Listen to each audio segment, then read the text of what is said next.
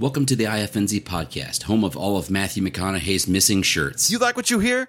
Check us out on our website, ifnzpodcast.com. As well as our Facebook page, facebook.com/IFNZ podcast. Please be sure to like, subscribe, and leave a review for the show. It really helps us out. And as always, enjoy the show again. I don't know. When it's a nice day, maybe it's summer, maybe a holiday, maybe 4th of July, maybe those Springs movie just came out and you're not glad Miller.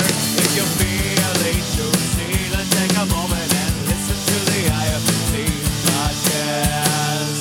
Welcome to IFNZ episode 91. It's a podcast. Yeah.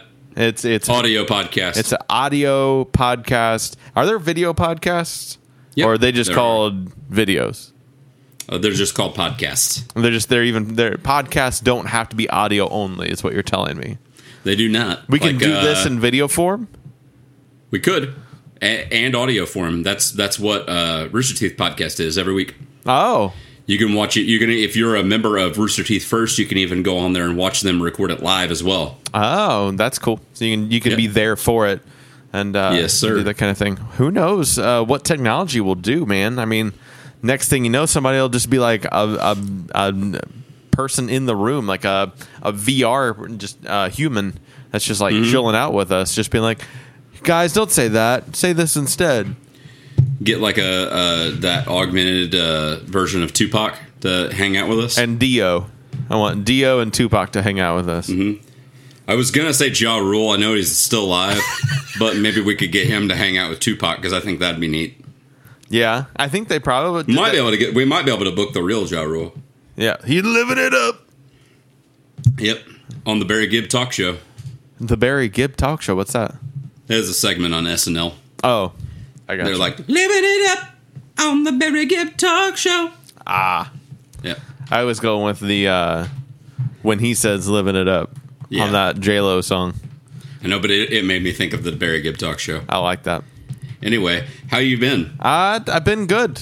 I've been doing good. Have you been working? Doing all kinds of things. Have you been working out? No, I've been lifting a lot of like food to my face. I've been working out my triceps with Betty. Yeah. I take her by her legs like this. I put her behind my back, and then I do this a lot. And then that way I'm basically, doing what's that machine, like a Bowflex? Yeah, you're with doing a 22-pound child. Yeah, you're.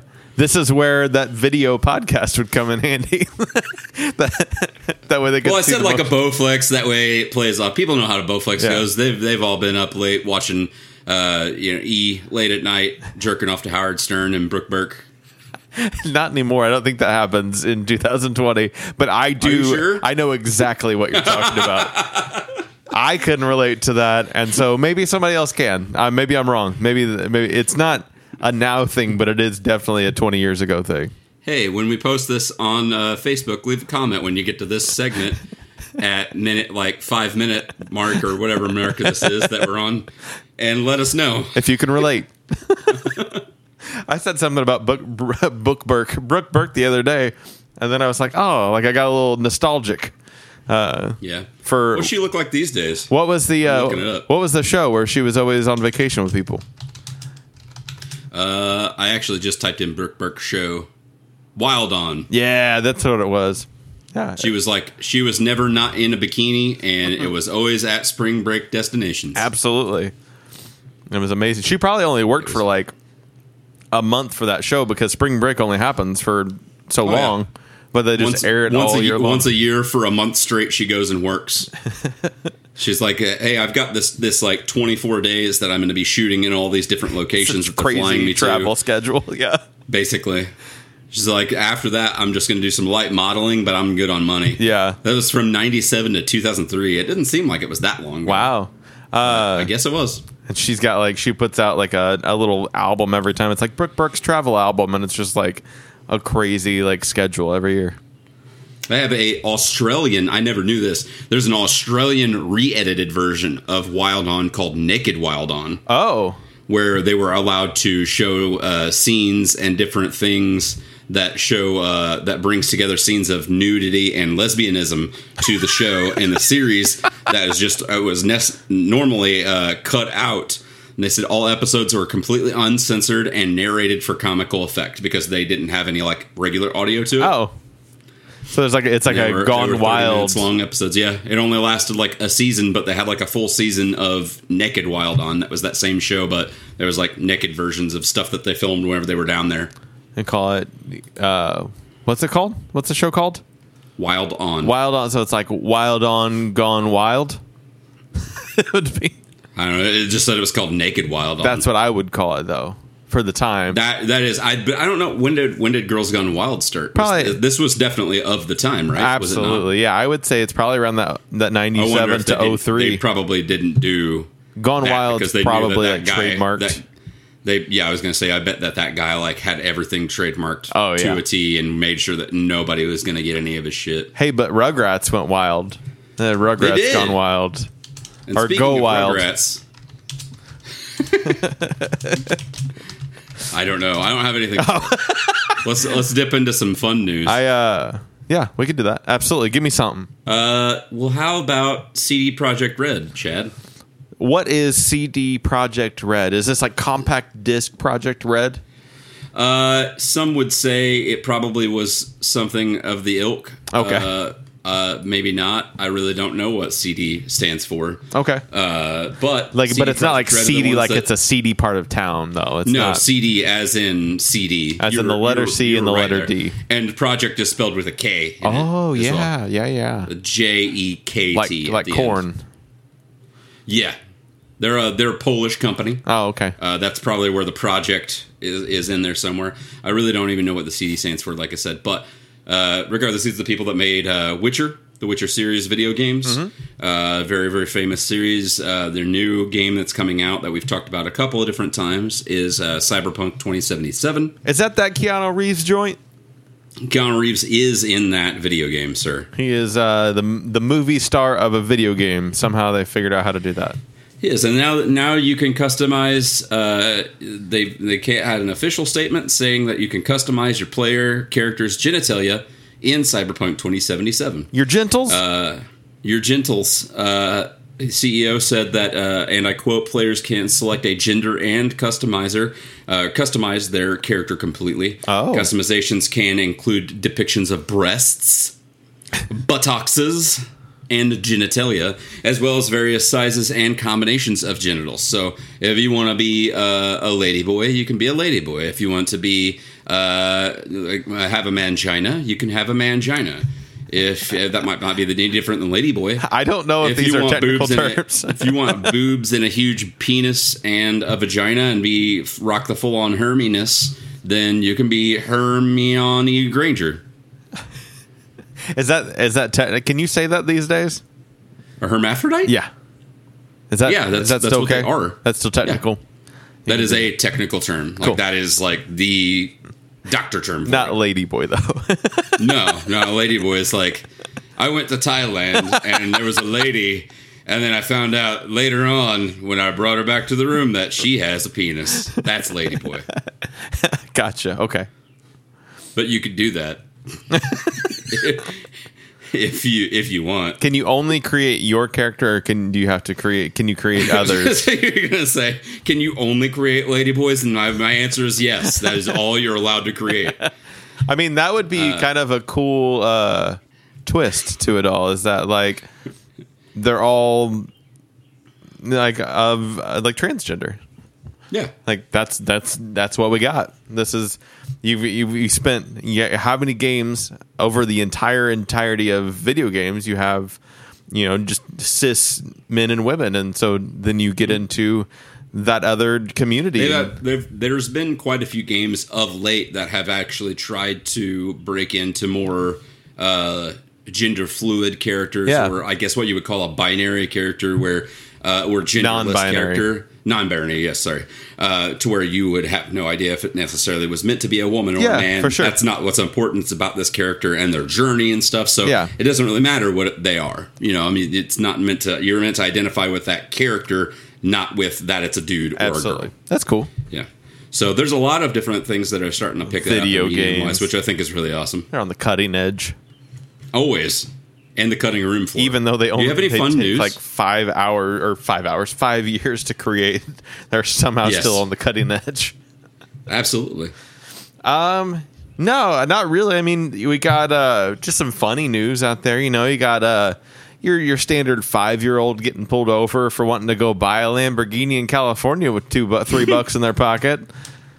Nice. That's got to be my favorite thing. And you know, whoever this Jessica Glinza of The Guardian coming up with the appropriate title, Baby Driver, which I thought was clever because I like anything that is familiar with pop culture already. So yeah, we got a Utah state trooper pulling over a 5-year-old who stole his parents' car while his siblings were watching him, and was headed to California and ended up on the interstate. Kudos to the 5-year-old for making it all the way to an interstate, because even if they lived 2 minutes off of the interstate, they made it that far. And did he have like a booster seat or something that I he don't was think sitting so. on to help him see, or something to reach the pedals? Because it's impressive to make it that far, not being able to see or know what's really going on unless this kid's like freakishly large for a 5-year-old. No, I don't think so, unless like he got smart and just like threw some books or something in the seat so that he could couple bricks down there by the fucking pedals. Yeah, exactly. But yeah, could you imagine just like heading down, and the police thought that they were probably pulling over somebody that was like a drunk driver, because I think they were going like 15 on the interstate or something like that, if I remember right, and swerving and whatnot. Oh yeah. The fact that the kid's It was like alive. probably like trying to pull up to grab and look above like the steering wheel. So while he's like pulling up on it, it's just kind of rotating. So he's just rocking back and forth constantly. I mean, I guess in this instance, it is a very good thing that the roads are a little empty at this point in time, because if it was like a normal flow of traffic, I don't know if he would have made it that far without something bad happening. No, absolutely not. He brought his wallet, $3 in it, gonna buy himself a Lamborghini in California. So he was headed from the Utah to the Californias. And there's no better place to buy a Lambo than fucking Cali, man. that is, you got to go down there on the Santa Monica Beach. You got to find a Cali that Lambo dealer, and then you just pick one up, man. $3, 3 bones, 3 bones. And CD Projekt Red actually does come from CD-ROMs. Oh, It's they were the first distributor in Poland to offer video games on CD-ROMs, so they ended up getting the name CD Projekt Red. The Red add-on is because it's connected to the city of Lodz, which is where the studio first was formed. oh, cool. Yep. And other breaking news, not really breaking anymore, but the Pentagon has officially released 3 short videos showing unidentified aerial phenomena that had been released by a private company, I guess, earlier this year. I think that this was something that Tom DeLonge was involved with, actually, from the beginning. Like his group of alien research people had found these videos and released them, I think. And the Pentagon actually released them and said, "Yeah, this is we are going to authorize releasing this. It's unclassified, but these are things that happen out there." They also didn't really seem to make much more of a claim that this was anything but a UFO of some sort. I mean, UFO meaning not necessarily alien, but unidentified for sure. And the way that they're moving and everything. And that's just kind of interesting that the Pentagon was like, hey, yeah, this is real, and we don't know what it is either. And that's kind of crazy to me. You ever watch his TV show? No, he's got a TV show? Tom DeLonge does, yeah, with his team. Oh, okay. It's on History Channel. It's called Unidentified Inside America's UFO Investigation. It's him and 3 other people that are like all on his team of people and stuff. So it's him, Luis Elizondo, I think, Steve Justice, cool fucking name, and Chris Mellon. Are they Saturday Night Live cast members now? Tom DeLonge, Chris Mellon. I just wanted to say, I don't really see a lot of people with the last name Mellon. So Yeah, absolutely. John Cougar, Mellon. A little bit of a different camp. Mellon. Yeah, he had a whole camp full of them. He Though. had a camp of melons. Mm-hmm. Yes. So that's crazy. I mean, even the shape. Did you watch it at all? Did you watch the I mean, maybe you've already seen them long before the Pentagon released Those it. videos? Yeah. No, I haven't seen him. I might have They're seen wild. them before, but I have not. I've not seen them since this has come out. I gotcha. Yeah, it is weird just the way that like the shape moves, and it even looks kind of flying saucery a little bit, which is kind of cool. But I think that they must know something. I don't think you would just go and push that out without there being some sort of explanation. Or maybe they thought, hey, we'll not lie and we'll release this, but there's other mass hysteria going out in the world, so maybe they won't really pay attention to the fact that we just were like, yeah, this is a UFO. It's aliens. Check this out. I mean, why would we not go ahead and let you know? Like, the world's about to end, so we'll just go ahead and let you gave guys up. know, let you in on everything that's going on. Here's this. Here's the Here's JFK dossier. I was getting ready to say, I was like, here's who really killed JFK. Spoilers, it was us. We did it. We didn't want him as president anymore. He was getting too good. That would be wild if they were just like, they just start pushing it out. They're like, this is our swan song. We're just putting it all out here before it's over. Hey, Shad. Yo. Food news. Yeah. It's happening. I lied to you. About food news? Yes, I did. Do you have an update? I have this thing. Ooh, you see that? What is that? Charlie sour crunchy crawlers. Yeah. They're crunchy versions? Yeah, so I don't know if you remember this, but there were like these Trolley put out these sour crunch balls not too long ago, like maybe sometime last year, and it was like hard candy, like almost like when you have like a Dum Dum sucker, but it had like a gummy in the middle, like a little tiny gummy ball, but it was really sounds kind of like remember the Big Nerds, how they had like such a crunchy exterior, the candy crunchy exterior, yes, and but thicker, squishier on the inside. Yeah, thicker crunch, smaller squishy for those, and they weren't that great. I didn't like really the texture of them or anything. These are what I thought they were going to be along those same lines, but the Trolley sour crunchy crawlers have a candy shell on the outside, almost maybe the same thickness as like a not as thin as a Skittle. Maybe about the same as like a Nerd, but without texture. Those Nerd jelly beans that you're talking about, but without the texture. And they're really good. I enjoyed them thoroughly. I liked the candy shell was a nice little crunch in there, but wasn't distracting from the actual, because it's like the little mini sour crawler gummy worms are in the middle of it. So I highly recommend them if you see them at your local grocery and or gas station. Check them suckers out. Let's hear about your food news. Very cool. Dunkaroos update.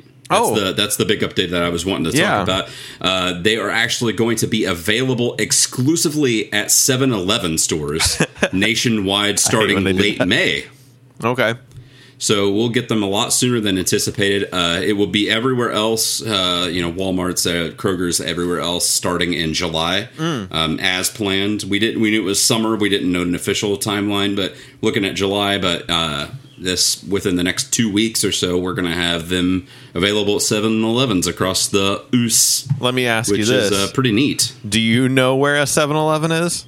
The closest one to us would be going toward like Missouri. Oh, okay. You do know where one is, though? Yeah. Okay. There's 7-Elevens in Missouri. Like if you're going to go to Cape, they have 7-Elevens there. Oh, okay.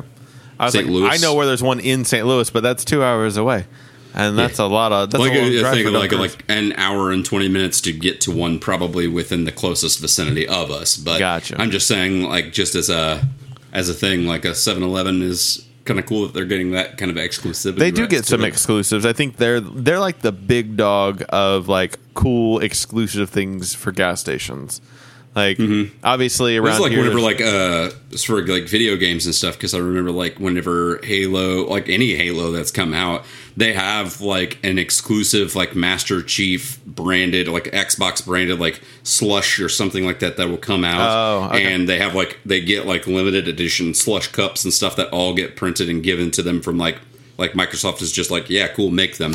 And they're the only company that's allowed to do that shit. Gotcha. Like them and Mountain Dew are the only ones that have like exclusivity rights for that kind of stuff. Yeah. And, you know, I mean, obviously Mountain Dew's big partner right now is Dollar General. So, Oh, yeah. Dollar General's big partners with so many people. We talked about that before, Yeah. I know, but like with Monster, this like a couple of years Yeah. ago, they had those like exclusive holiday drinks. Dole, the company that makes Bob? many fruit juices Bob Dole? and also fruits as well. Yeah. Has a new 3 new types of flavored canned beverages coming out, which I didn't really see canned Dole drinks before, but they're Like doing juices? for like canned juices. They're gonna have a canned lemonade drink, a canned tropical lemonade, and then a canned strawberry lemonade. Those are actually out now and readily available for everybody. But I had never seen a Dole branded anything in like an actual full on can, or even like a plastic like 2-liter bottle or anything like that. I've only seen them like ever in like plastic screwy bottles and like Oh, what yeah. you would get your orange juice and shit in. I think I've had like the kind of the short and skinny, like just fruit juices, like a grapefruit juice type Dole at some point in time in my life, but nothing of kind of flavored like that. So that's cool. And then the last bit that I have is Airheads is making a snow cone thing that you can buy, like comes like prepackaged in your local freezer aisle. They will have bundled together in one box a cherry and blue raspberry flavored snow cone. Okay. And then a watermelon and white mystery flavored snow cone. Everybody loves that white mystery. Yeah, they do a lot. But I thought it was kind of cool, interesting. It looks like almost like kind of like the same plastic packaging as like what you would get from like a Go-Gurt package. Uh-huh. You know what I'm talking about? Yeah. But it kind of goes up in a V and opens up wider at the top, so that way whenever you like go like rip open the top or something, you can kind of like squish it back out into like a cone shape and either eat it with a spoon or kind of scoop it out or something Okay. like that. I was like, that won't fit in my mouth super well, like with a wide thing, but that makes sense that you could treat it like a snow cone a bit. That's cool. Yeah, it's like I said, like the packaging is meant to be a little bit more slimmer so it can fit more in there. So Yeah. it's only like this wide, you know, like maybe a couple inches wide. But that way, whenever you rip it open, you can actually like kind of crunch it back out in that snow cone consistency. Nice. And make it wider like a snow cone. That's a cool idea. But it sounds really good to me. I've always liked the Airhead flavors, and to have it in something different seemed pretty cool. Faux show. You got any trailers for this podcast, boy? Yeah, we've gotten some new trailers this past week. Hit me up with one. Let's talk about Space Force. Let's talk about Space Force. Space Force with Steve Carell Steve Carell. and the is it the creators of The Office or somebody like either I think writers this is, or producers or one of the showrunners and creators of The Office, and also Steve Carell is a showrunner too. oh yeah, that makes sense. Yeah, so I'm not a giant Steve Carell fan. You're a small one. Though I do like The Office quite a very bit, but he wasn't my favorite part. Quite a very bit. He's a good character in like the ensemble cast of that whole thing. And I was like, I don't know about this whole thing, but once about halfway through the trailer, I was like, I like this show. I like the concept of it. I think it's a really kind of neat. Essentially, Steve Carell plays a higher ranking military officer who's asked to be part of this new mission or this new program, and they're going to militarize space based on True events. real life. yeah, and it looks like it's gonna be really funny. It looks like it's Netflix, and it seems like they're not wasting budget on this. Like seems like they're gonna be spending some money on this one for sure. No, they was like, hey, we've got like literally the main character, one of the many main characters from The Office. He's also going to showrun it and help us write a little bit, and then also like an actual showrunner from The Office. Yeah. Like we're just going to give them fucking money because they've gave us so much money. Yeah, for sure. And I think it might have been when he started singing Beach Boys to himself in his office, was maybe when I was like, I think this is going to be a good show. At first, whenever they planned it and they angled it perfectly, it almost looked like he was jerking off. Yeah. Like where he was sitting there and he was just singing it and stuff, and then you just see that he's just kind of like Jamaica, like slide sashing like back and forth, and then it turns on to the full on dance. Yeah. It looks really good. Yeah. That's you said Netflix, but it comes out May 29th. Okay, yeah. Yos. I'm excited for that one. Another Netflix thing. Have you watched The Unbreakable Kimmy Schmidt at all? Did you get into that when it was in? No, I know a general premise of the show, Okay. and I think I saw the trailer for what you're about to talk about. Yeah, so there's Kimmy versus the Reverend is a new Netflix show, which is, I think, not the first of its kind for Netflix, because I've seen, especially with like kid stuff, they'll do like a choose your own adventure kind of situation, but this is a live action, obviously, choose your own adventure type situation for Netflix, following the Kimmy Schmidt and kind of a sequel of sorts, or a kind of maybe a movie or an event, if you would maybe, to kind of tie in with the Unbreakable Kimmy Schmidt TV series.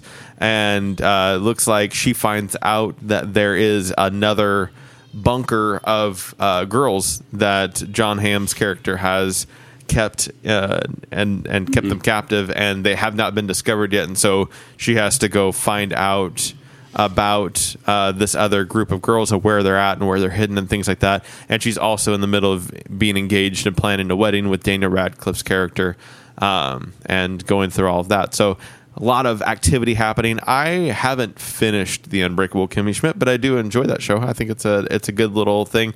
And this is kind of interesting. I think anytime you take something that, you know, we were familiar with as kids, with like the choose your own adventure kind of thing, and you put it into a big budget thing like a TV show or a movie or something like that, it's kind of a neat idea. I don't think it'll get all of the praise and craziness that it could, because I'm sure that's a lot of, just like a video game almost, like you're writing for a video game where there's like so many outcomes and how you're going. Like I'm sure that script is, one of those scripts is probably the size of an entire season of the normal show was. Yeah, I think like a lot of people don't really realize that. So it's kind of cool that you've sat down and thought about it, because I feel like sometimes video game writers don't get as much praise as they possibly could. Yeah. As far as like it goes, writing so many different endings. Like you got to think like something to the effect of like Undertale. That entire game was created by one guy. It has 5 different endings. He wrote all the music for it. Wow. He designed all of the characters for it himself.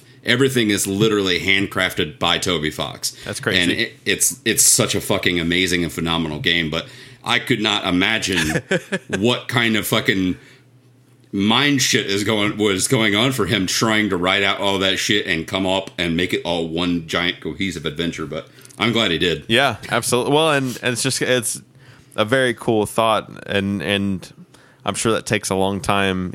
I know it does, obviously, in video game, and the voice actors have to do the same thing. Like every single like move is a different noise, and every single way that they attack something is a different line, and so doing this in movie form is just more of that same thing. So it's cool. For those playing along at home, other interactive content on Netflix. 2 things actually with this. They have to use the term interactive content now. This is number 1 because they used the term choose your own adventure and got sued by the guy that invented that concept. That makes sense. For children's books and stuff. So they promptly changed it to calling it interactive content. But the other properties are Puss in Book, Trapped in an Epic Tale. Like you said, another kids thing. A lot of it is kids stuff. So Buddy Thunderstruck. In the maybe pile, I don't know what that is. Stretch Armstrong, The Breakout. Okay. Minecraft Story Mode. That's the one I remember, yeah. Black Mirror, Bandersnatch. Oh, I didn't realize they had one. That was one. Nice. Bear Grylls, You versus Wild, and you actually choose what you and Bear do in that adventure. Captain Underpants, Epic Choice-O-Rama. Ooh, I want to do that.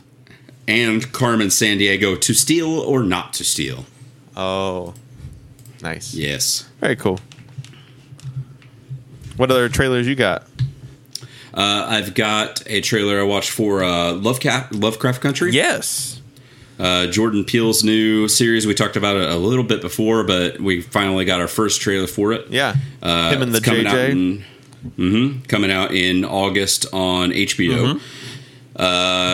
Set in the 1950s. It seems kind of like, I think the main character is searching for his father. So he went missing, and they find out that his father has gone to this place called Lovecraft Country.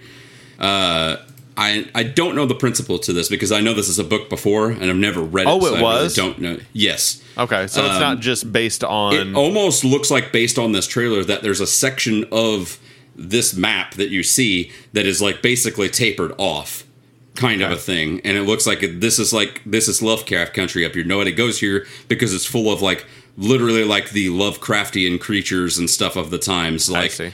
Like all these weird fucked up creatures that came out of H.P. Lovecraft's mind were actually all real, and they exist here. And they think that his father has gone missing and been taken there.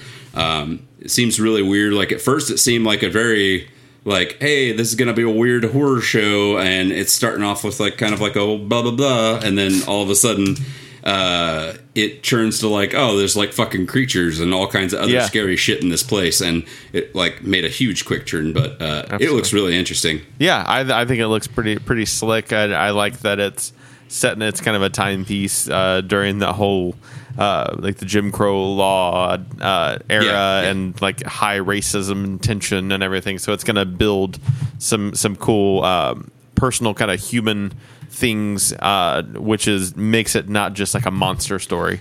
I'm going to call it right now. He's going to find his dad eventually, and his dad's going to be white to keep breaking the stereotypical barriers. Yeah, it's just something new, another layer of the onion, if you will.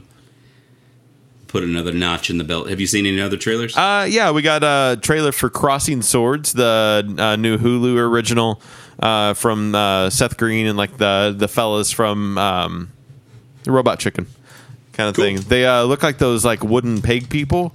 You know what I'm talking about? I don't remember what they're called. Like not Little Tykes, but something along those lines. Oh yeah, I see. I didn't know about this. Yeah, it's coming out on Hulu. It's definitely more heavily animated than what we're used to with like the Robot Chicken, because that's definitely like, and this may be stop motion too, but it looks like it's not. It looks more computer generated to look like that versus actually just moving pieces around. I would say more along the lines of like what you're saying, like the Little Tykes, like almost like the Little Tykes that they put in like the Mega Bloks Lego kits. You know what I'm talking about? Like it looks more like those kind of things. Yeah, there's kind of, if anybody's familiar with it, kind of along the same ilk of not as shiny, I guess I could say, but it kind of looks like the same kind of animation style that you get in the new Link's Awakening. Oh yeah, exactly. You know what I'm talking about? Yes. Like it looks like little action figures like that. Yep. But just what I meant, like it doesn't look as like shiny because they kind of look clay in a way. Yeah, that's a good way to put it. Unfortunately, I think I am just growing out of, and not growing, growing's a bad word. I'm moving out of adult animation. Just doesn't tickle my fancy the way that it used to. Maybe the market's a little flooded with it. There's just too much of it, and it has to be really unique for me to get excited about it. But it's not bad if you're into adult animation type things. If you like Robot Chicken, if you like any of the like Simpsons or what's that Final Space that's out now, like that kind of show. Rogers stuff. I watched recently. Don't Feed the Humans. Have you seen that? That's another adult animated show. I think it's on Sci-Fi. But it's just I don't get overly excited about it anymore. But I know there's a lot of people who dig this genre, and there's nothing wrong with that at all. And I think this will be right up people's alley in that sense of it. It seems like they're gonna. What was the? There's a adult animated show that was on HBO. What was that called? Ooh, that's a trivia question that I don't know. Not Spawn. It's newer too. Not the Spawn HBO show. No. It's just called Animals.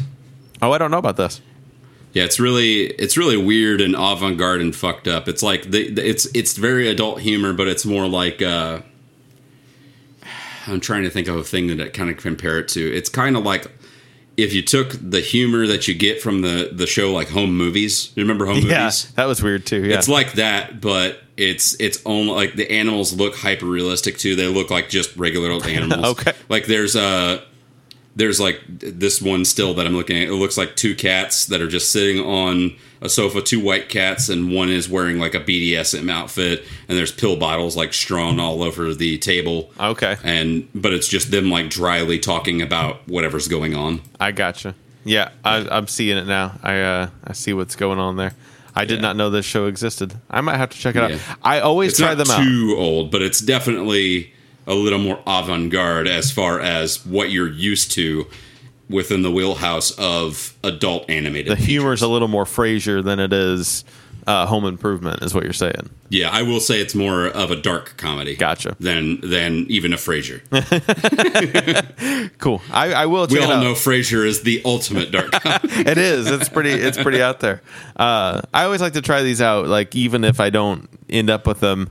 Yeah, I think this one from Seth Green looks like it'd be something that I at least want to check out for sure, because I've always I've been a fan of Robot Chicken, even seasons in and stuff like that. It's never really disappointed to me. Yeah, and it's always been more iconic because you have so many pop culture icons that they were able to pull from and use, and this is going to be something that's just straight from them. Yeah, and it's all like it's all medieval time. Like the whole thing is kind of set in that. So we'll kind of see. It reminds me of. It honestly reminded me of, oh gosh, what's the name of the Miracle Workers, that show that has Daniel Radcliffe? The Dark Ages one. They got the Dark Ages season that just wrapped up not too long ago. It reminds me of the humor in that, but animated instead. Yeah. And I was like, oh, I've already seen this show. It just had real people in it instead of toys. Sure. So maybe that was what turned me off to it too. But it's definitely out there. It'll be on the Hulu's. Check it out. Check it out. We got a trailer for, and I think actually the first episode of Reno 911 reboot on the Quibi.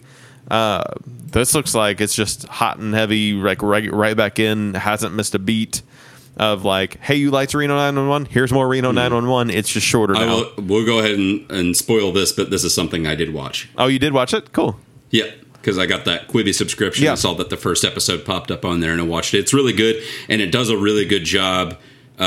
Like you said, just kind of following suit. It's like it never skipped a beat. The station is exactly the same with Nice. just a couple of different slight new tweaks and stuff like that. And for all like some slightly new different things and stuff, but it didn't really skip a beat. It works really well with that format too, of like 7 to 8 minute episodes. Yeah. So it's really nice to just consume in that one little sitting that way too. And it's really cool. It's like meeting back up with old friends. Cool. Because everybody's acting the exact same. I will This check is like that out. one of the cool, funny things that happens in the first episodes. They're having their meeting, and there were teenagers that came inside the police station and vandalized the police station, and none of the officers knew because they just weren't paying attention. So the people from like the state's police officer people that kind of is looking over all the other local branches and stuff had to hire a security guard to watch the front door of the police station. That's awesome. And it's just this like fat security guy, guard guy in like a mesh jacket. Yeah, That's awesome. it's pretty great. Which, and I guess it all makes sense because, like, I mean, their patrols were almost sectioned out the show anyway. So, like, all you have to do is just do a couple of little bits and do half the bits you did before, and there you got a show like on Quibi. So that's awesome. That makes sense. And then cool. I watched the trailer for Inmate Number 1: The Rise of Danny Trejo. Oh, And it's a documentary on how Danny Trejo went from being a teenager on the streets, drug dealing, drug doing, gun toting gangster that ended up in prison to becoming like the movie star that he is. And he's in it, like, kind of telling stories the whole time. And it's a really, the trailer at least looks really cool. I like Danny Trejo a lot. I think he seems like a really down to earth and cool guy, and does interesting projects. like they got a lot of people on here to talk about him. Yeah, too. Yeah, and just hearing his story, like, I always him knowing that he had that background, and then the guy from Sons of Anarchy, the Happy. That's on there. I know I don't think you've watched that, but there's a guy on there that also is kind of in the same boat where like had this like entire history of like being in gangs and crime and all that, and then went to like talking to people and being in Happy's instance on Sons of Anarchy. He was actually there to be like the person that they were like, is this how biker gangs do these things? And he was their consultant kind of thing. And he just ended up being on screen. And by the end of that show, he was a major character in that show. And so I was like, oh, that's really cool. Like that's a guy that worked his way into working like the clean life and a legitimate job as an actor portraying these situations realistically, like, and showing people what this was. And Danny Trejo's definitely like the essence of that. Like he is the biggest face of that kind of movie making and TV show making and stuff like that. So having a documentary to kind of share his stories, I was like, oh, that's awesome. At first I had no idea what it was because it just says inmate number 1, Danny Trejo, and I was like, what is this new crazy movie that he's in? And I was like, oh, it's a documentary on just his life. It is really cool though. And that's on my trailer. Definitely be excited to check that out. Yeah. Cool. Well, let's hop into some news stuff. Tomorrow, actually, on the 7th, from us recording this, the May 7th. I almost said May the 7th. Microsoft is going to be hosting a first look gameplay session of the Xbox Series X that will show some real in-game footage of certain titles that are out now or certain titles that will be coming out, just test footage. That is going to premiere live tomorrow at 10 a.m. So we'll actually get to see one live streamed and in function. Awesome. I'm definitely excited to check this out. Be the first real look that we get from it and stuff, even ahead of June, whenever we get some more game announcements and stuff from their big press conference and whatnot.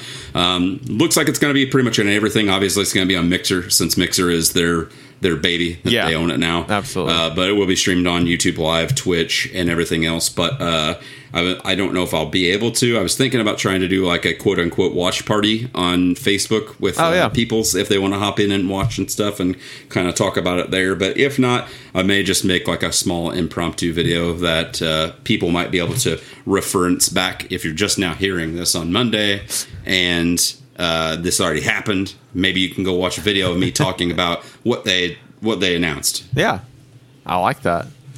I like you. That is awesome. You're awesome. Let's see. The Joe Quesada, who is at Marvel, he's a head. Joe Quesada. He's the head dude over at Marvel. Has teased that he and Kevin Smith are working on a Daredevil Guardian Devil sequel, which is the comic book that they did for the Marvel Knights lineup in '98. So this would be their follow up to all that. So that's pretty darn cool to see Kevin. I always enjoy having Kevin write comic books. I think he's a really good comic book writer and has gotten even better as he has progressed on. As you would assume, he's a pretty wordy writer when it comes to comic books, especially early on. But as he got on, he got even tighter and better, and to the point where that story in Detective Comics 1000 that he did with Jim Lee was awesome and didn't have a lot of words in it. And I thought that his most recent thing he did for Hit Girl Goes to Hollywood was a really good story too. It was pretty solid. So I think he's just gotten better and better at writing comic books over the years. So I didn't read that, but didn't you say that's basically almost a very similar premise to like kind of Jay and Silent Bob? Like somebody's making a movie. I think so. About Hit Girl. Yeah, if I remember right, she's. It's been a while since I read it, but she finds out that they're doing something with Hit Girl, with the persona of Hit Girl in Hollywood, and she goes there to make vengeance and stop what they're doing, which is just the plot of Jay and Silent Bob Strike Back. And he knowingly did that intentionally. It was kind of a funny thing. But yeah, so I'm excited for another piece of media that he puts out under the comic book umbrella. So that's coming. Absolutely. I would imagine probably not seeing that until closer to next year, especially with the way that the comic book industry has been over the past couple months, and they'll take him a bit to come out of that before we see it. Also, but, with as much stuff that he has on his plate, writing coming down Also the pike as that, well, yeah. too, you know. He probably has a couple other things that he's wanting to finish first beforehand. yeah, and Joe Quesada is a pretty busy guy to be doing Yeah. stuff as well, so that makes sense. Starting on May 9th, which will be this Saturday coming up, my birthday, to May 16th, so it'll be still relevant for people that are listening as this comes out. The Dark Zone, which is a streaming site for The Obscure, I think it's actually the darkzone.tv, is actually going to be hosting a live stream of the real-life haunted house that inspired the film series The Conjuring. Nice. The house is going to be completely rigged with cameras, and a 24/7 feed is going to be watching everything that's going on, documenting anything paranormal that may occur or anything like that. There actually will be, I don't know if they full on live in the house itself or if they're just the owners, but the owners will at least be there too. Okay. Because there are people that own the property. I'm not sure, like I said, if they actually live in it as it stands right now, but regardless, they'll be around at least during the day and stuff like that. But a 24/7 feed for that almost week straight that's going on, just to kind of watch, seems pretty interesting to me. Heck yeah. I don't remember. I'll have to look it up. I think for certain things you have to like pay for it to get access to the feed. Oh, because like they certain rooms? Not necessarily rooms, but I think like to watch the feed, I think you have to pay for it. I'm not really sure. I'll have to look it up. But yeah, it seemed pretty cool to me. Yeah, like basically kind of a way to be a paranormal investigator without actually being able to go to said place. Absolutely. It's not like the house is actually open for people to kind of explore themselves anyways, since those people own it and have it as a house. So that's a kind of a cool way to like, and maybe we'll see this more as the, you know, this might be one of those things that we pick up from this situation where we can't go out and about, is that maybe we get to see the cool insides of houses and buildings and areas that people can't get to or wouldn't normally be able to travel to. Maybe we get to see tours of that more often, more frequently like this.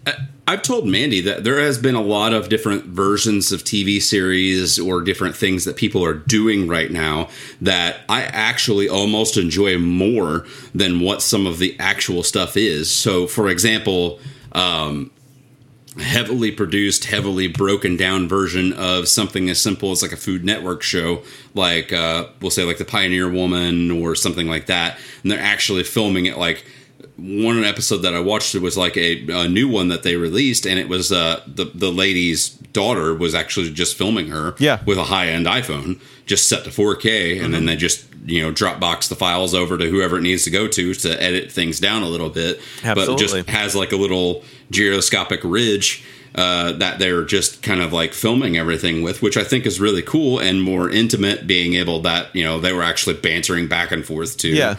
And then artists, you know, like I talked about before, whenever we went on that Stage It app, and Justin Furstenfeld from Blue October is doing like basically a full live concert that's, you know, like a whole hour and a half, including like an encore of just the live feed of him just kind of being personal in his studio at home and just playing music for people almost one-on-one basically. And even like taking some requests from people that are on there too. And I just think it's really cool and really intimate to be in those people's lives that way.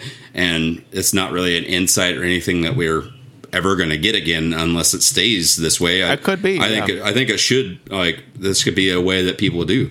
I mean, I don't know if you watch regularly, but the last two Saturday Night Live episodes have been at home, and they've been some of the funniest Saturday Night Live episodes I've seen in a while.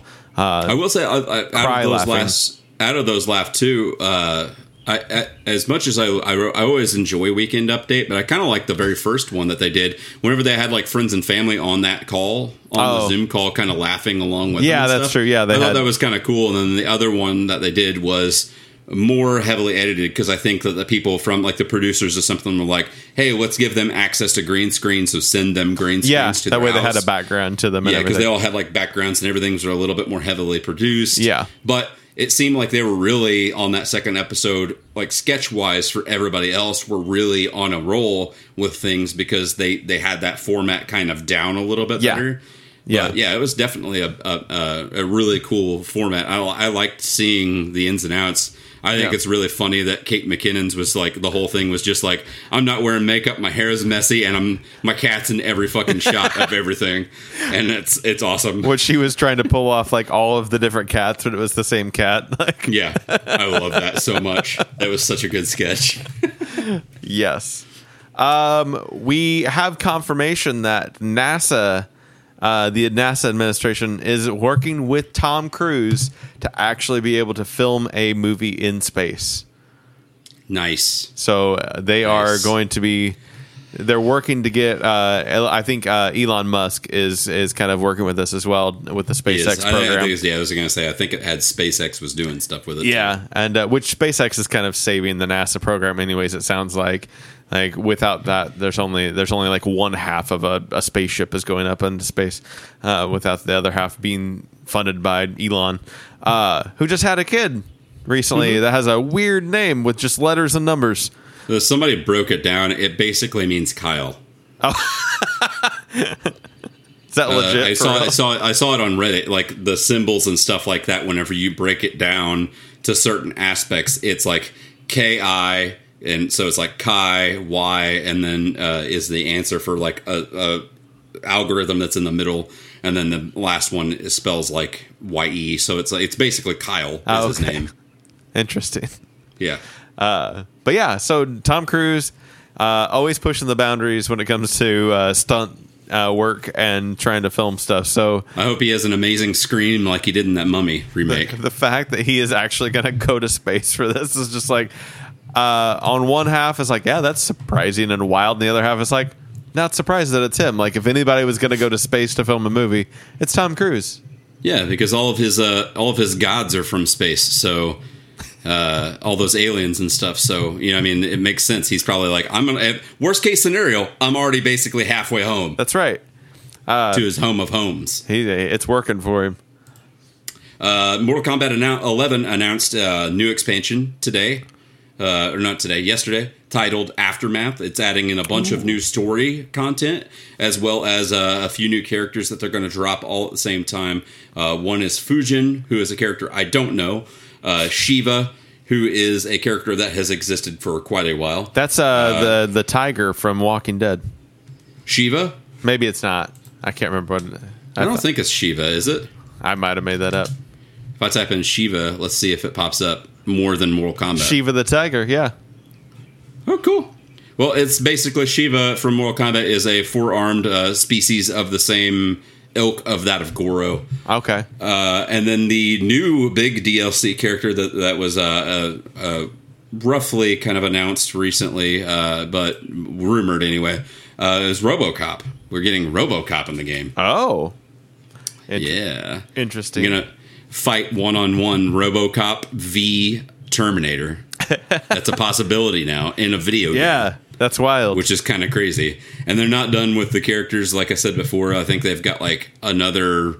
I think it was somewhere upwards of like 40 to 50 characters that they plan on announcing and releasing for this game before it's finished. Oh, I gotcha. So it's still got quite a ways to go.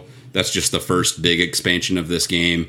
Plus, they keep adding in new characters every month and a half, basically, just as the time goes along. It'll probably be another like 6 months or so before we see another DLC drop with like 3 characters at once, kind of a thing. But really cool that they're adding in all these movie tie-in characters and stuff. You get to see all those weird dream matchups that you would say like as a kid. Yeah. Like, who's tougher? Your toys Spawn? are fighting together. And then now you actually really can find out. That's wild. That's pretty cool. We got the official title for Space Jam 2, the King James version of Space Jam is going to be Space Jam: A New Legacy. Wow. Is the subtitle? Is that what you call that? It's not a subtitle. Yeah. I mean, title. It's the It's just the title. part of the title. Yeah, good point. Yeah. Yeah. Space Jam: A New Legacy. For some reason, we can't just call it Space Jam 2. I don't know why. No. But yeah, so they're moving forward with it. It looks like, I think LeBron had said something along the lines of they've obviously got a lot of animation work to do on this movie, so their due date isn't really being affected by it by anything as of right now, because it's a 2021 due date or release date, July 16th. 2021, and so I think they've done all of their human filming had already finished all that, and so it was just a matter of they got to put in all the Bugs Bunnies and his friends into it. So that's the part that's going to take them a long time. You ever seen any of the footage that's out there of like B-roll footage that they have of like Michael Jordan? I don't think so. Acting. No. It's out there. I don't know if it's readily available on YouTube, but I've seen it before. Okay. Where I don't know if it was like on a featurette or something to that effect, but it's basically Michael Jordan acting in a room that's just green screen and somebody holding something that's like a green like pipe. So he knows where to look. Representative, yes, of like Daffy Duck that's like moving around, and he's kind of like being able to follow his eyes with it, and he's basically just by himself in this room. Wow. Acting to this, and that's it.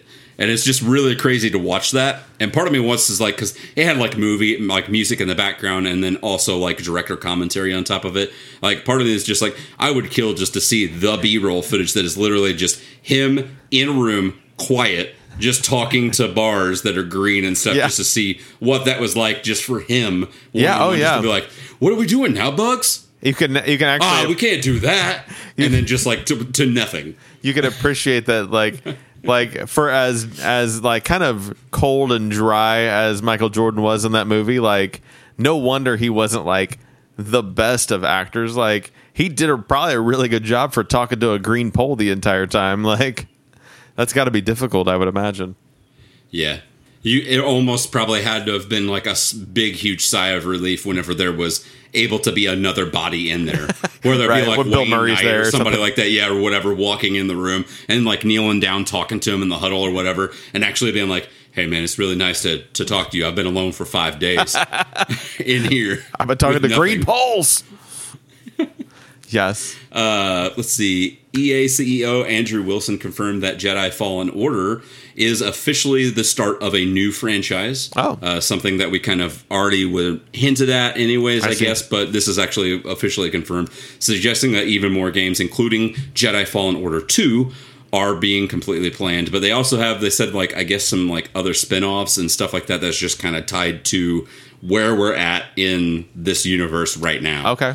So we'll have a full-on 2, maybe even a 3. I don't know how far they plan on going with it or whatever, but we may even get some other little side characters that they may introduce down the road or something that we'll actually get to kind of play as either in DLC or other games entirely. Cool.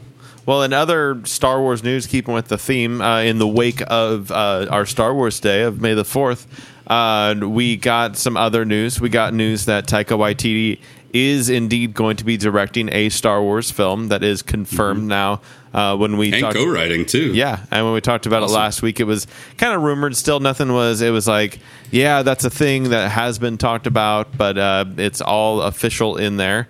We also got some news about the first look of what Baby Yoda looks like, or the child looks like, in Mandalorian Season 2. Nice. Robert Rodriguez shared a picture. He is directing an episode of The Mandalorian Season 2 and showed off a picture of the child. And guess what? He looks exactly the same. Yay. He's all small and sitting down and playing with a ball. So that means that, I mean, I guess it doesn't mean much for time gap because the Yoda creatures seem to age pretty slowly. As far as it's been like 50 years. He's 100 and now. The Mandalorian's just like old and shit inside of the armor. Yes. That kid's just sitting there smiling. He's just still cruising along. Still a little baby. He knows like 2 words now. Mm-hmm. And then we also got confirmation that Hayden Christensen will be reprising his role as Anakin Skywalker in the Obi-Wan Kenobi series. Ooh. Yeah, so my guess is we're talking flashbacks for this. I don't think it's going to be anything where somehow Obi-Wan's just like meeting up with Darth Vader at any point in time during the series and being like, Anakin, you man? can still make it back. You can still go to the good side. He's just like, you cut off my legs and my arms. Like he just constantly is just like going to visit him it's like somebody like a bad breakup and the girlfriend won't like. It's like Vader's in a home. Hey, how you doing, buddy? Playing canasta? You're doing all right. And What about Lego Star Wars: The Skywalker Saga? Yeah, it's happening. I know. I'm really excited for this. It got announced. It's coming out this year too. They've been saying that, but they won't give me a damn date. I need a date. This Just is the only. 2020. This is the all we only. get. I'm really excited about this game. I look for the release date for this probably once a month. I'll go back and I'll be like, when's Skywalker Saga coming out? And I still get nothing out of it except for 2020. Yeah, so I guess as the title suggests, you're going to get to play through all 9 films in a brand new game. They're not. It's not just a rehash of what has already existed. I mean, obviously it is to a certain extent, but I mean, like they're redesigning the game specifically for new engines for these consoles and stuff. It's not just like mapping over all the shit that exists. There's going to be new scenes. There's going to be new gameplay. Apparently, there's like more space combat and stuff that's involved as well. And you'll get to span all 9 sagas. I even seen like on the cover, if you look behind Vader, you can see like Rey and she's holding the gold saber. Yeah, it sounds like it's going to be more really cool. more open worldy a little bit. Everything's going to be consistent across each episode. Whereas like now, if you play the original trilogy versus the prequel trilogy versus Force Awakens was the last one that came out, everything's really inconsistent because they're obviously built at way different times. So talking about getting all 9 stories all consistently built, generally the same, I'm super pumped for this. Yeah, me too, for sure. I also like. I'm really excited because of the possibilities of how many characters you can go back and replay levels through with free play. Like you can go through, like, hey, I'm running through Naboo as Rey and fighting, Trade Federation droids and shit like that and whatnot. It would be really just kind of cool to utilize all those different gameplays and stuff like that. Am I remembering right that they've got it's over 500 characters that you can play? Yeah, if I remember reading, that's crazy. Yeah, that's a lot of work. They did a lot of work because it's not for nothing to be able to drop. I think it's still the TT Games, is it not? Yeah, that's making this. Yep. I don't think they have ever stopped. No, they were like, hey, you want to make a Lego game? And they're like, yep. And that's been it ever since. Right. I think, established in 2005. What was Lego Batman probably the first one? And established in 2005 in a merger with Warner Brothers Interactive Entertainment. That's who their parent organization is still. And this is like all they've ever made, basically. That's awesome. Yep. Love it. We got a tease that the Rubber Band will be returning for American Horror Story Season 10. The Rubber Man. The Rubber Man. I thought you said the Rubber Band will be returning, and I was just like, what are you talking about? The Rubber Band. Rubber Bands never went away. The Rubber Band Man. So the Rubber Man, which we haven't seen since Season 1, if I remember right, maybe he popped up. I don't think so, though. It's going to be returning for Season 10, which we never really found out anything about said Rubber Band, right? It was just kind of a weird kind of element to American Horror Story, which also kind of just opened the gates to the fact that, hey, when you watch the show, you're going to see like 3 or 4 different weird storylines. Some of them may be explained and wrapped up. Some of them maybe not. And so that's cool that they're going to circle back around on that. And maybe we still won't find out anything and he'll just be weird again. And we'll see more of it. I think that is more than likely what's going to happen. Also, going into TT Games' website and going further back, they actually, before they became acquainted with Warner Brother Games back in 2005, from 1994 and upwards, they made games with a bunch of different other people.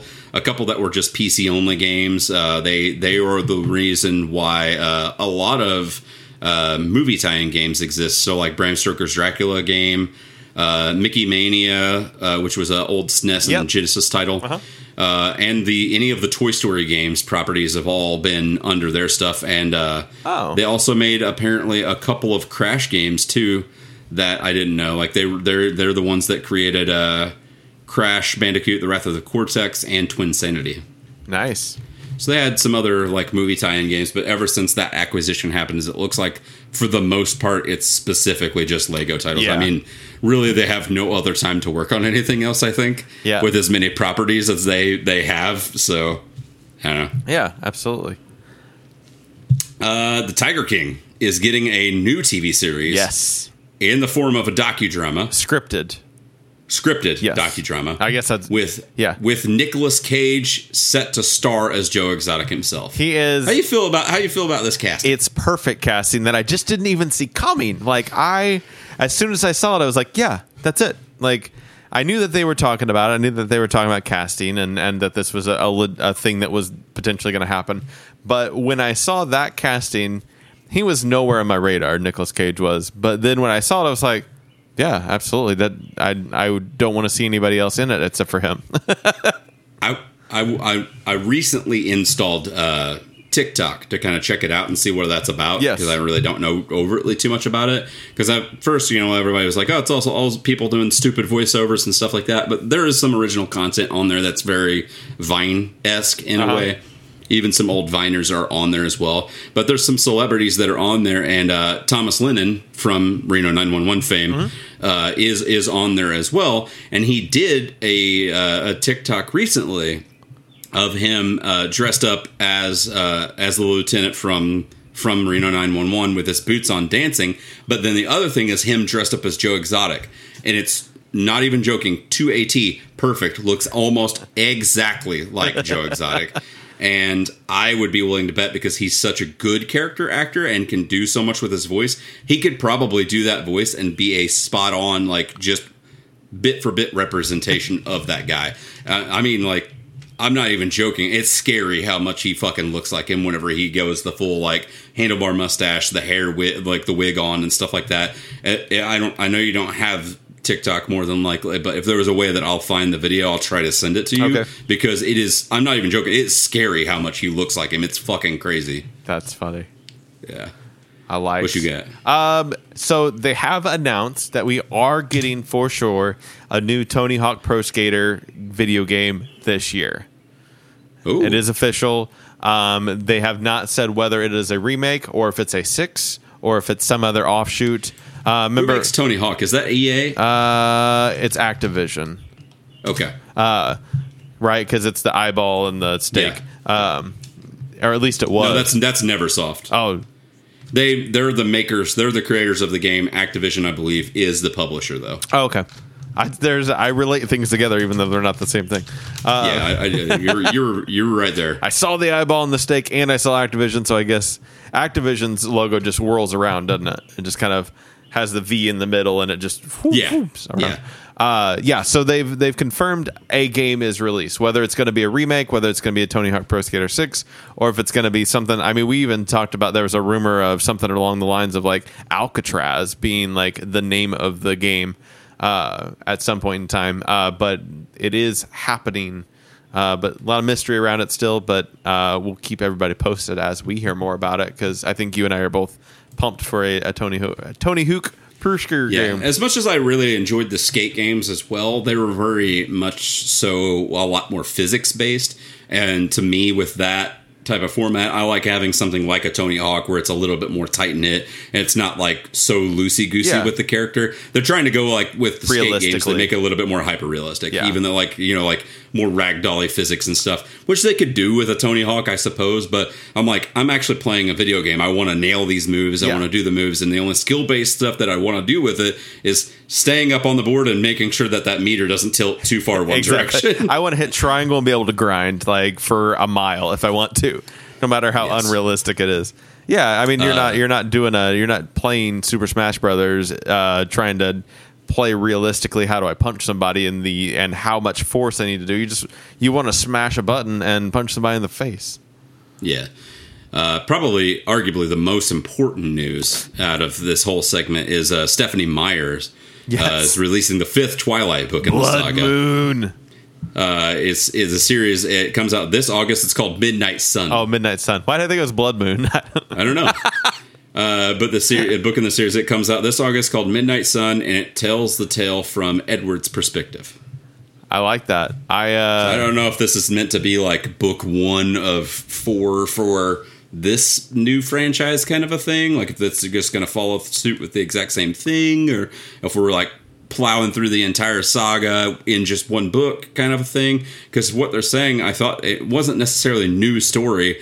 It seems like she's just rehashing some shit, but kind of going with the inner thoughts and stuff like that of Edward's perspective with the story. Yeah, I think what we're going to see, from what I understood of it, which I love that we're deep diving into Twilight, is that I think what we're going to see is the moment that Edward meets up and first sets eyes on Bella and wants to realizes that there's something different about her. I think we're going to see everything from his perspective, why he disappeared for days, why he couldn't be around her, what he was feeling and going through on that side of it, mixed with and intermingled with flashbacks probably to like him in the olden times, like before he was a vampire, when he had a wife and all of that side of it. I think it'll be kind of interweaved together. And I think you could probably easily do the whole story through his eyes. Hopefully she doesn't just run 4 books of here's what was going on the other side of the brain on it, because I think as it goes on, it probably gives a little bit more insight to Edward's what's going on in his head, because he and Bella develop a relationship and talk to each other more frequently, and so he's actually sharing his feelings throughout that. Whereas at the beginning of it all, there's a lot of like, well, what the heck's that guy doing? Like, why is he being weird? And why is he like acting like the wind's blowing and freaking him out all the time? Like he's a wild dude. So I say all that. I've never read the books. I've watched the movies a lot. So whenever Midnight Sun becomes a movie, I'll check it out. Chad Schubert, visual format connoisseur.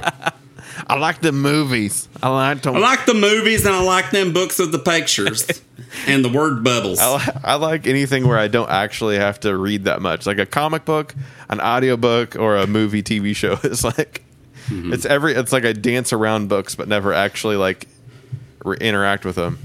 Exactly. It's almost like having stuffed animals. Like I really like animals, but I only your face. It's like I really like pandas, but I've only had a stuffed panda bear like toy, and that's it. Exactly. That's exactly what it's like. What was I going to say? I'm done with my news. You are done with your news? Done with my news. Let me throw a couple of things at you. Throw them at me. We are getting a hardcover release of The Alien, which is the Walking Dead side story revolving around Rick Grimes' brother. So this will be releasing... Steve Grimes. No. Gosh, I can't remember what his name is. But this will be coming out, I think, later on this year. Jeff. I want to say, yeah, it is Jeff, I think, right? Mm-hmm. Yeah. I just looked it up. And they're doing a hardcover version of it. This is something that came out digital only on Panel Syndicate. It's written by Brian K. Vaughan. I do not remember what the artist's name is. And that artist always gets the short end of the stick. You remember the writer, but you never remember the artist half the time. It's always so sad. I should do better on that because I don't want to be part of the problem. I want to be part of the solution. Yeah, get it right. But yeah, so this will be released. They did once before. They did like a free comic book day. It wasn't free comic book day. I think it was small business or whatever. Like when they celebrate comic book shops themselves, they did a release of this story for that, and that was the only time it's been in print. So this will be the next time. It'll be an actual retail. Everybody can have it. Hardcover of this story. I have it digital. You can go on panelsyndicate.com right now and go get it for pay for it as you want, pay for it as you go. I don't know what you call it. You can pay whatever you want, $0, $5, and you can get this story. They give you like a PDF or a CBR or a CBZ file that you can download for it. It's pretty good from what I remember. His brother is actually in Spain, if I remember right, and and kind of it shows what's going on the other side of the world during the zombie apocalypse outbreak. And he's like, I gotta go find my brother at the end of it. And then you never see him. Brother. I think that Humble Bundle's still going on too. It looks like The Walking Dead one. Yeah. Yes, go do It'll it. be going on still. Go It's got 13 days left as it stands right now, so still plenty of time when this episode comes out for people to get it. So if you go to Humble Bundle, pay $18, you get all of The Walking Dead except for the Alien. So then you go over to Panel Syndicate and get that. I recommend paying at least $1 for it. So for, let's say, under $20, you could get all of The Walking Deads between Humble Bundle and Panel Syndicate. Do it. Gosh, it's so good. And no reason not to. It's such a quick read too. Like if you just want to consume some Walking Dead, just like get those volumes of it. You don't. When I read the single issues, like it took me a little bit longer because the letters pages are quite hefty in there. They do a lot of talking back and forth in the letters pages, and I always read that because I'm like, if I'm going to pay for a $4 comic book, I'm going to read everything that's in it, including the letters page. Yeah. But once you get into those volumes, they just go by so quick because they're easily consumed pieces of media, if you will. We got some snapshots of the Lord of the Rings Golem video game.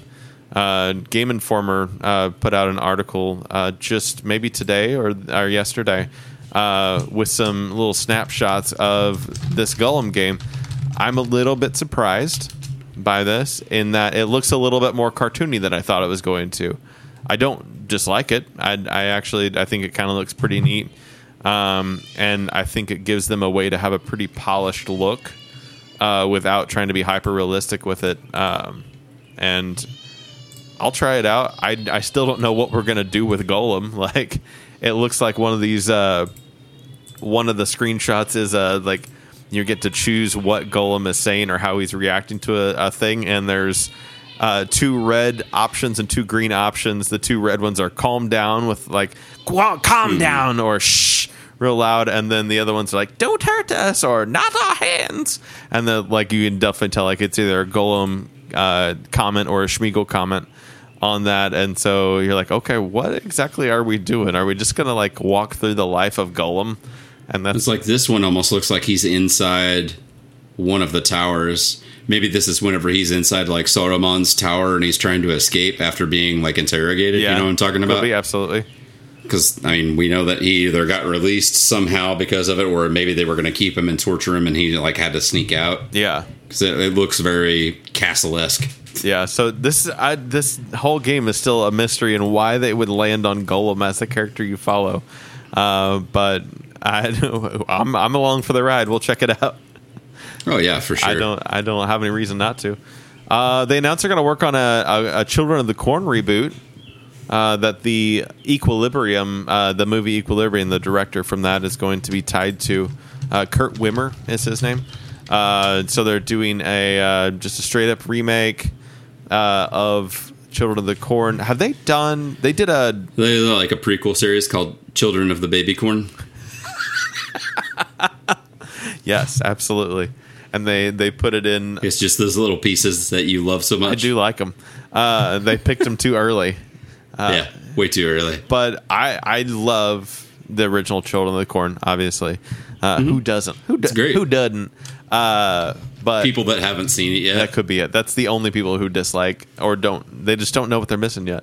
Children of the Corn. They did a made-for-TV movie remake of this, right? At a certain point, like within the last 15 years? Or did I make that up? Am I thinking of The Shining? I don't know. They did it with The Shining, I know for sure, Maybe. but I'm not sure about this. Maybe that's all I'm thinking of. I know they had obviously various sequels of Children of the Corn. For some reason, I feel like they did do a remake that was almost, maybe it was a sci-fi, even like a sci-fi movie, direct to TV thing. It says there was a 2009 film, Children of the Corn. That could be what I'm thinking of. But it doesn't say it was like made for TV. It's actually like a full-on remake movie. Straight up. Yep. But I'm sure I saw it because if it says Children of the Corn, I usually try to dive into them things. But another one, I guess it's time. It's been 11 years since that one. And it sounds like it'll probably be, if I remember right, that one was a little bit lower budget. So, having a high budget because Stephen King movies, it seems like they'll spend either $5 million on it or $100 million on it. Like, there's no middle ground for a Stephen King film. It's either no budget at all, and it's going to be... It really is that way purely based off of the fact of, like, how popular that novel was, because really for Stephen King, it's either, like, this was insanely popular or not a lot of people paid attention to it. But, I mean, look at The Shining even. They had this massive outbreak with the movie The Shining, and then when they did the remake, that was a very tiny budget for that. And... like, even like the... I think, honestly, at that point in time, though, you have to think that the movie The Shining is, it is one of, if not definitively, the best Stanley Kubrick movie. That's true. And also not a cult classic, but just a classic American absolutely. film. A lot of people are going to have a hard time wanting to touch something like this. They'll probably think that I'm going to either bastardize this or make this substantially worse than what it is right now. Yeah. Well, and It, I mean, you look at It, the original budget for It, or even like the Langoliers, the original Mist, was it? That was probably a pretty low budget movie. Riding the Bullet, I guess Riding the Bullet's kind of an off the beaten path story anyways too. So that one, Secret Window, they gave it a pretty big budget. So I guess that one's on the other side of it. The Gunslinger, that one didn't work out too well for them. That was given a big budget. That was a big budget. It had a lot of visual effect in that. This dude, Kurt Wimmer, the guy, I didn't know his name. I really like Equilibrium. I thought it was a really good movie. Is that Christian Bale? Yeah. Yes. Okay. But he's typically a writer. He only directs a handful of movies. Okay. He's directed One Tough Bastard, Equilibrium, and he wrote and directed the Ultraviolet movie. Oh. But a lot of the movies that he's written for are kind of like stinkers, really, for the most part. Like Equilibrium, it didn't do well at all box office wise, but I thought it was a great film. Ultraviolet, which wasn't was held that well. Law-Abiding Citizen, Salt. Mm-hmm. The Point Rebreak and Total Recall reboots were both him as well, and they both didn't do that great at all. Yeah. So he's kind of synonymous with writing movies that aren't super great. Well, cool. So hopefully Children of the Corn churns out better. That's right. Other things that just went into development or in talks, we've got a new Goosebumps live action TV show. That's right. We'll see how that goes. The last two movies were kind of just weird. I didn't really like the approach of the Jack Black version of all of that. It was kind of just an odd take, I think, on the overall thing. It definitely belongs in a TV series. Like, I never watched it before. Watch the first one, and I've heard so many people like flip flop on it. Like, I've heard people say it wasn't that great, and I've heard people say it actually was pretty a good film. They really enjoyed it as a ride. I would tell you that I fell asleep in it, and that means that it was bad, but we all know that me falling asleep in a movie has nothing to do with the quality of it. No, it doesn't. You fell asleep in, I feel like you fell asleep one time of the Avengers. It's quite possible. We've talked about, I feel like. And then also they are moving forward with a sequel to Scary Stories to Tell in the Dark, the movie. I liked this. The Scarier Stories to Tell in the Dark? One would hope that they would follow the book titles with that and continue with that. But I think they could do something fun with it. I liked the way that they approached that movie. Initial thoughts on it, if we probably rewind back to my original review of it, I'd be like, oh, it was kind of a stinky movie. But the more I think about it, and the fact that I saw it twice in theaters, and just I think about it every once in a while, I'm like, oh, that was good. Like, it was one that grew on me as it went on. So I could definitely see why they would do a second one of that. We got a rumor that they're going to be doing Ironheart as a Disney Plus series now. Cool. So that's for those uninformed. That is Riri Williams, who takes on the mantle of Iron Man, which she, being a teenage girl, is not a man, and therefore takes on the name Ironheart. Has kind of more of a pink suit with an actually heart-shaped logo in the middle instead of the circle. And I think a Disney Plus series would be awesome for that. I think it makes complete sense, and to go for it, I think you could get it's a good diverse character that they could bring into the MCU, as well as a good idea for a show. You got a teenager.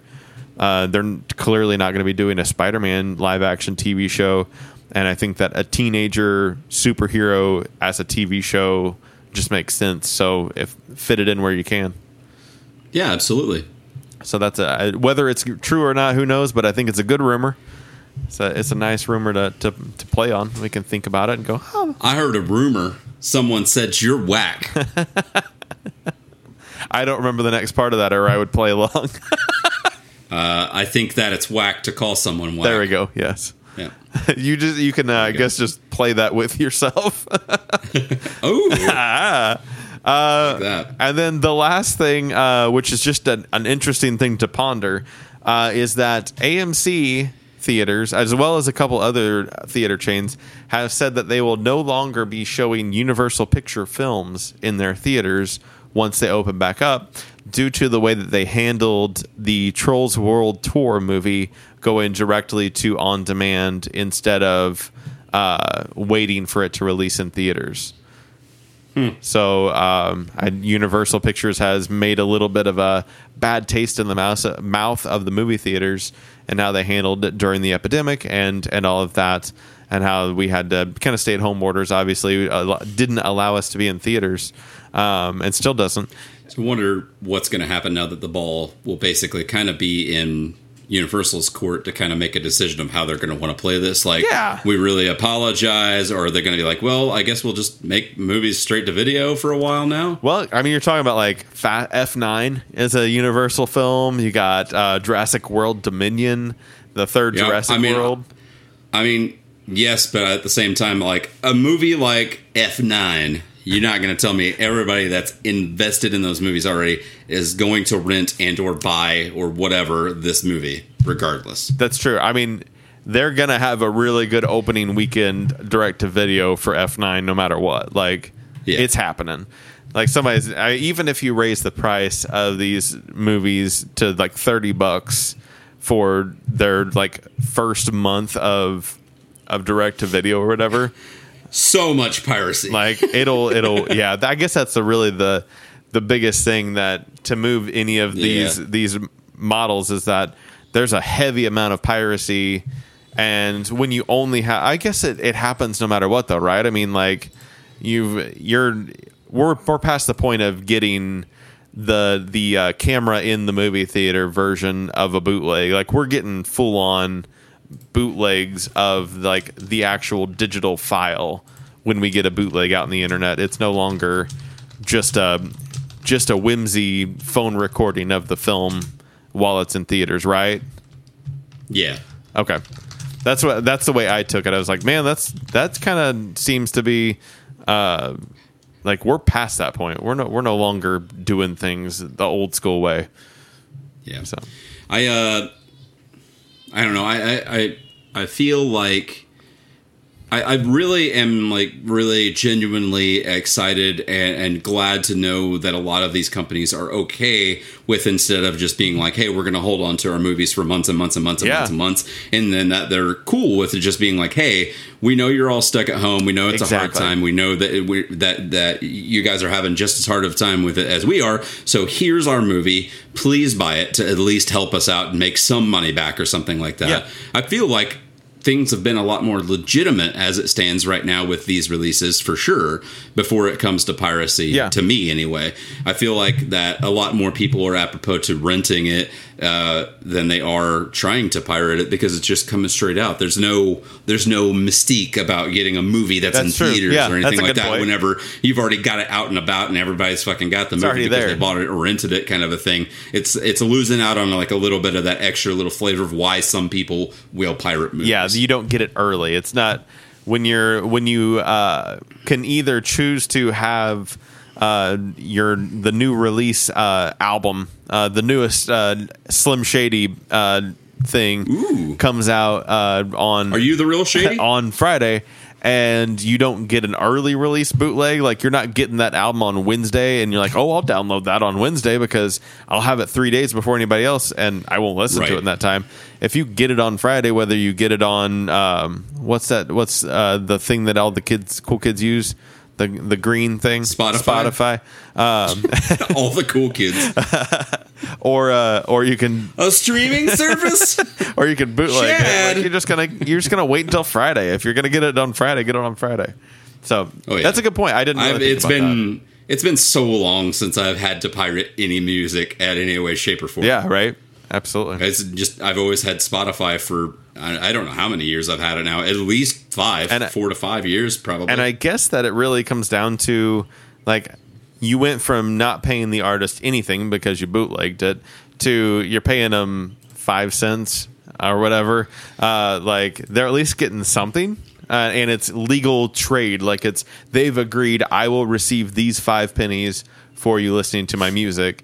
Yeah. Versus before it was. But I mean, legitimately, those 5 pennies add up over time, especially whenever you have a song. We'll just say like that's per song. That's not necessarily per album kind of a thing. But yeah, like any per song listen that you go to. I mean, how many times whenever I don't know a new song of yours that you've been listening to, we'll say. Whenever Halsey was releasing those new songs before her album finally came out, kind of a thing, how many times did you go back through and actually listen to those singles? Yeah.